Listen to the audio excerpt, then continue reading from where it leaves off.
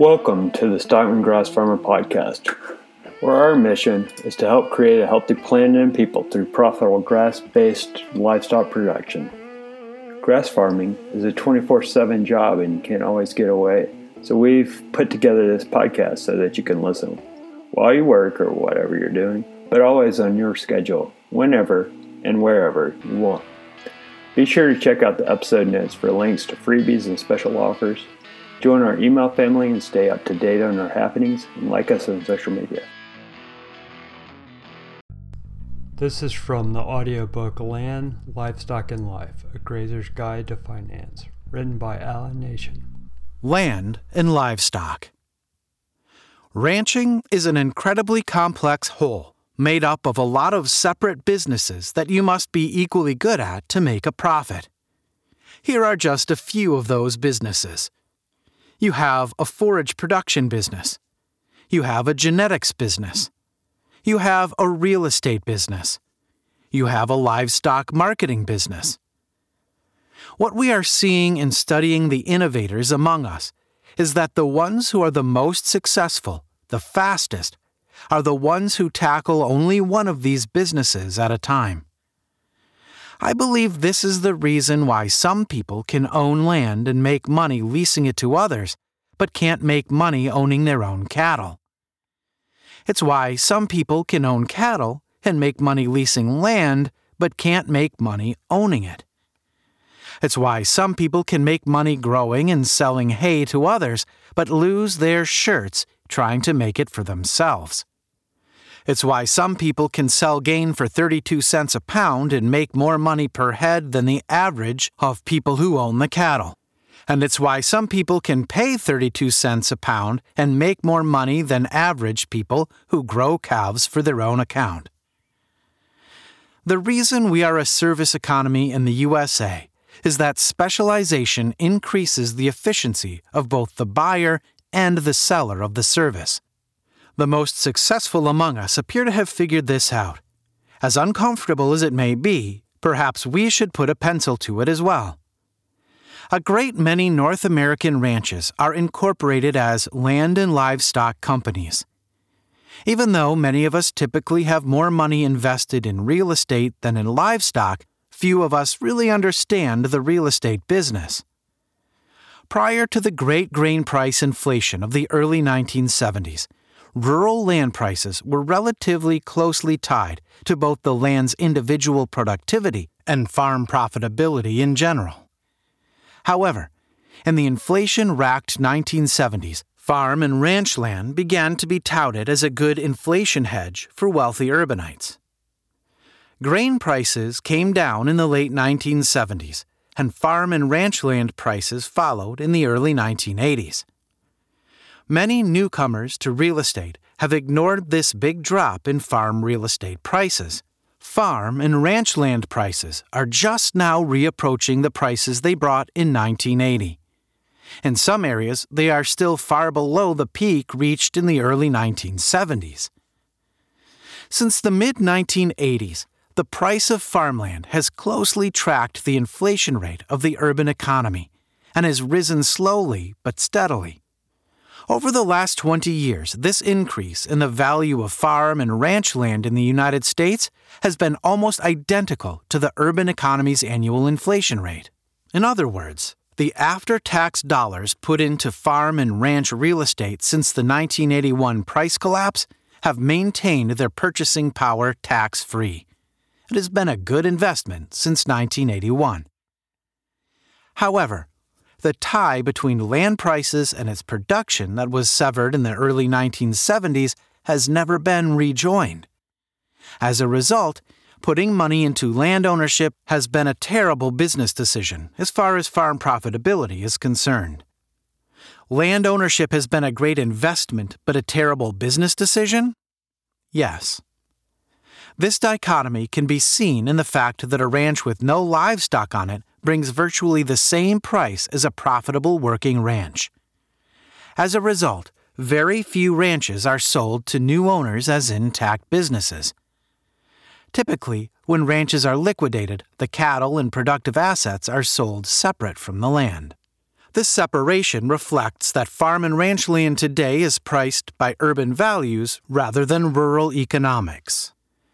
A survey by Texas A&M's Real Estate Center reported in the Noble Foundation's News and Views newsletter that rural land buyers value a property's hunting and fishing potential as 7 to 8 times more important than its agricultural productivity, and 3 times more important than its conversion potential to ranchettes or home sites. San Angelo goat and sheep consultant Bob Steger said West Texas was going through a significant shift from production agriculture to becoming a recreation area. He said, "The last cheap land in America was being bid to ridiculous levels by urban hunters, and full-time ranchers were cashing out in droves." He said San Angelo's reputation as the sheep and goat capital of America may be in long-term jeopardy due to this shift in land use. Dalton Maddox agrees. He grazes sheep and sells real estate in Colorado City near San Angelo. He said the national slowing in real estate prices has not been felt in Texas yet. In 2006, he said pasture land in his area was selling for $150 an acre more than irrigated cropland. Irrigated cotton ground was $625 an acre compared to $800 to $900 for pasture. Quote, "There's only one buyer for irrigated cropland in our area. If you want to sell, you have to sell to him. If you've got pasture, you've got a lot more potential buyers." He said the big difference between today's land buyers and those in the 1980s is that today's buyers don't expect any income from the land. Quote, "The bankers love these guys because the ranches are all paid for with off-farm income and are unaffected by drought and cattle cycles." Many of his current sales have been 1031 exchanges, and others are all cash sales from ranchers who have sold their ranches further east and have to reinvest quickly to avoid paying taxes. He said a lot of land east of San Angelo that sold for $40 to $50 an acre 10 years ago was now selling for $350 an acre. Quote, "They come in and say, 'I have $800,000 to spend on land.' They don't really care what you can grow on it." The Real Estate Center reported in 2006 you could take cropland valued at $400 to $850 an acre in north-central Texas and plant it to native grass pasture and more than double its appraised real estate value to $850 to $1,600. The report said that wildlife-friendly native grasses increased the value of a ranch by $50 to $200 an acre over improved varieties like Bermuda grass. However, putting in pasture of any kind doubled the value of cropland in north-central Texas. Unfortunately, most farmers and ranchers have not understood this huge shift in basic agricultural economics. That a view of deer and quail add more value to land than cows, corn, or cotton is a very urban idea foreign to production-oriented farmers and ranchers. In our land and livestock businesses, the livestock portion of ranching is still about capturing free solar energy in plants and converting it into dense, high-protein human food. What has dramatically changed is the real estate side of the equation. The Argentine rule of thumb is that the value of the livestock and the value of the land to support those livestock should be roughly equal for a ranch to be a good business. This means that land should track the value of livestock and rise and fall in concert with it. This tie between land and production is the heart of a truly rural economy. In New Zealand, which is a rural economy, land is largely valued on the number of stock units it will carry. If you can double a property's stock carrying capacity, you can double its appraised value. This is certainly not true in the USA and may never be the case again. However, the lack of correlation between income earning potential and cost does not mean that owning a ranch will not be a good investment. The catch-22 of land ownership is that while farm and ranch land ownership can be a good investment vehicle for after-tax dollars, it is normally a very poor vehicle for generating those after-tax dollars. Dr. Arnold W. Oltman, an ag economist with North Carolina State, said that while deeded land ranches have been competitively profitable as urban investments, they are seldom competitively feasible as rural businesses. Business broker and author of A Basic Guide for Valuing a Company, Dr. Wilbur Yegg, estimates that the average annual return of land-extensive businesses seldom exceeds 3%. Not so surprising, then, is the fact that 3% is the average return of deeded ranches in the USA. In contrast, many ranches on leased land show double-digit returns equal to that of the best-run public corporations. Dave Pratt of Ranch Management Consultants in Fairfield, California, told me that in his most recent Rancher Benchmark survey, ranchers who were leasing 75% or more of the land they used were 5 times more profitable than ranchers owning 75% or more of the land they used. The lesson here is that if you want to make serious money in ranching, rent or lease.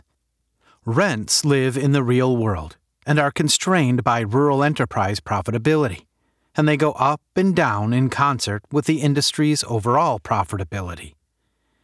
In true rural environments, where all income comes solely from farming and ranching, land values are similarly constrained. But such economies are now extremely rare in North America. Thanks to better transportation and computer technology, almost all rural areas have people with urban-generated after-tax cash to invest. In the urban economy, rural land is valued primarily for its inflation-proofing value and recreation. As Utah ranch consultant Greg Simmons said of the wealthy, quote, "They've got money. They want happiness." How much is too much to pay for happiness? Such urban values have allowed land prices to rise much faster than agricultural rents in all but the most remote and forbidding locations in the USA. Another major problem is that raw land has no depreciation tax subsidy, as do buildings and improvements. Land is classed as a non-depreciable investment, and non-depreciable investments normally require that they be purchased with after-tax dollars. In contrast, rent and lease payments are tax-deductible, and so can be paid out of the much larger pool of pre-tax cash flow. Robert Kiyosaki, author of Rich Dad, Poor Dad, said the only reason you would ever want to own real estate is because banks will loan money to buy it and will loan money against it. He describes real estate as a good place to park excess profits from a business. This protects the cash from inflation, and it can be borrowed out of the property if needed. Hope you're enjoying the presentation, and we'll jump right back in, but I wanted to first remind you to visit the show notes for freebies, deals, and more.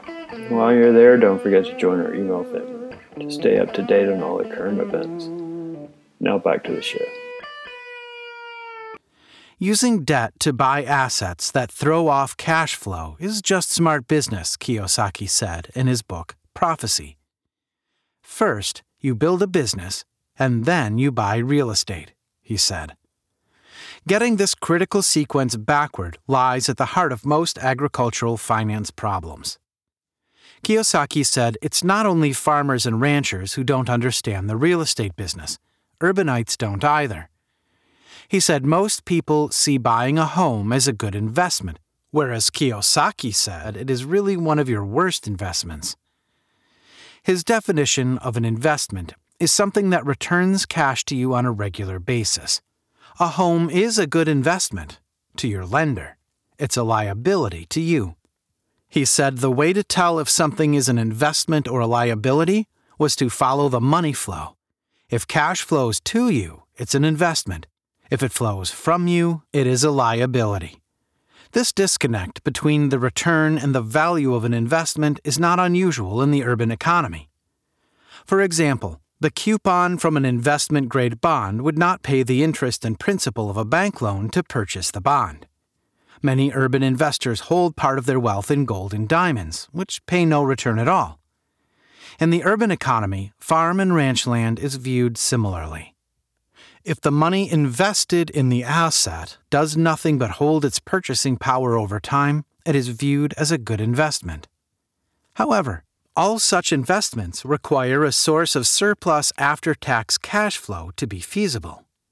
Similarly, stocks, bonds, diamonds, gold, and the land can increase in value over time due to unforeseen changes in the overall inflation and subsequent interest rate. This can result in minimally taxed long-term capital gains.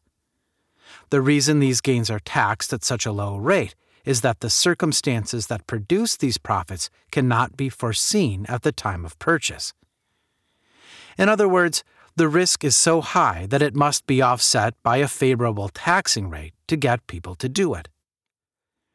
Rental income is also tax-favored in the USA in that it is not subject to self-employment taxes as long as it is not your primary income source. However, farmers and ranchers are specifically excluded from paying themselves rent from a self-managed enterprise. Therefore, tax-wise, it is far better to be a landlord renting land to others than to be an owner of land in one's own enterprise. Under USA tax law, the highest taxes are paid on income from labor. These high taxes are why it is almost impossible to become wealthy without owning a business and/or rent-generating tax-sheltered real estate assets. In 1973, when the American cattle industry went totally insane and declared war on their customers, my dad knew it was time to cut and run. He dumped the cattle, $1 a pound, and most of the ranch for a small fortune, $4,000 an acre. Today, this land is appraised at only 1/4 the value per acre of what my father was able to sell the bulk of the ranch for 30 years ago. If I trace today's appraisal price back to the ranch's original purchase in 1954, I find that it has returned around 2% per year to its original purchase price before factoring in inflation. This is not the way to get rich. I am relating this to emphasize that buy and hold is probably no more appropriate a strategy in rural real estate than it is with cattle. I read that real estate exists in 3 states: fully valued, falling in value, recovering in value. It does not go up or down forever, nor does it stay the same. In other words, your farm or ranch real estate investment is every bit as cyclical as the cattle cycle, but the cycle is longer at 25 to 30 years. As with the cattle cycle, what is most important is to have some rough idea of where you are within that cycle. However, because most rural areas are now priced by urban values for the first time, the argument can also be made that this time it is different, and that rural land values no longer have to have a tie to agricultural income and can just go up forever. Keep in mind, this is the same argument made about internet stocks just a few years ago. The fact that rural land is priced so far above a real income floor price means that the risk in buying rural real estate at today's prices must be considered extremely high. The old saw about if it is too high to buy, it's too high to hold should be kept in mind. The general rules of the game. 1. If you want to make serious money in ranching, rent or lease. 2. Rent and lease payments are tax-deductible, and so can be paid out of the much larger pool of pre-tax cash flow. 3. Follow the money flow. If cash flows to you, it's an investment. If it flows from you, it's a liability. 4. Tax-wise, it is far better to be a landlord renting land to others than to be an owner of land in one's own enterprise. 5. It is more tax efficient to borrow the capital gains out of a real estate investment than to sell it. 6. Today's urban economy real estate is a buy, rent, borrow business. 7. Understanding and keeping the roles of land and livestock separate and in their correct order is absolutely essential to managing a ranch profitably in today's urban-based real estate economy. Additional thoughts. 15% of woody cover that is well distributed across the landscape can support substantial populations of bobwhite, turkey, and white-tailed deer. Land with reasonably good quail or deer hunting can earn at least $2 per acre relatively easily through hunting lease income. If 15% woody coverage causes a whole property to earn $2 an acre, the woody coverage may actually be earning $13.33 an acre. It is difficult to net cash basis $13.13 per acre from a cow-calf enterprise over the long term on native range.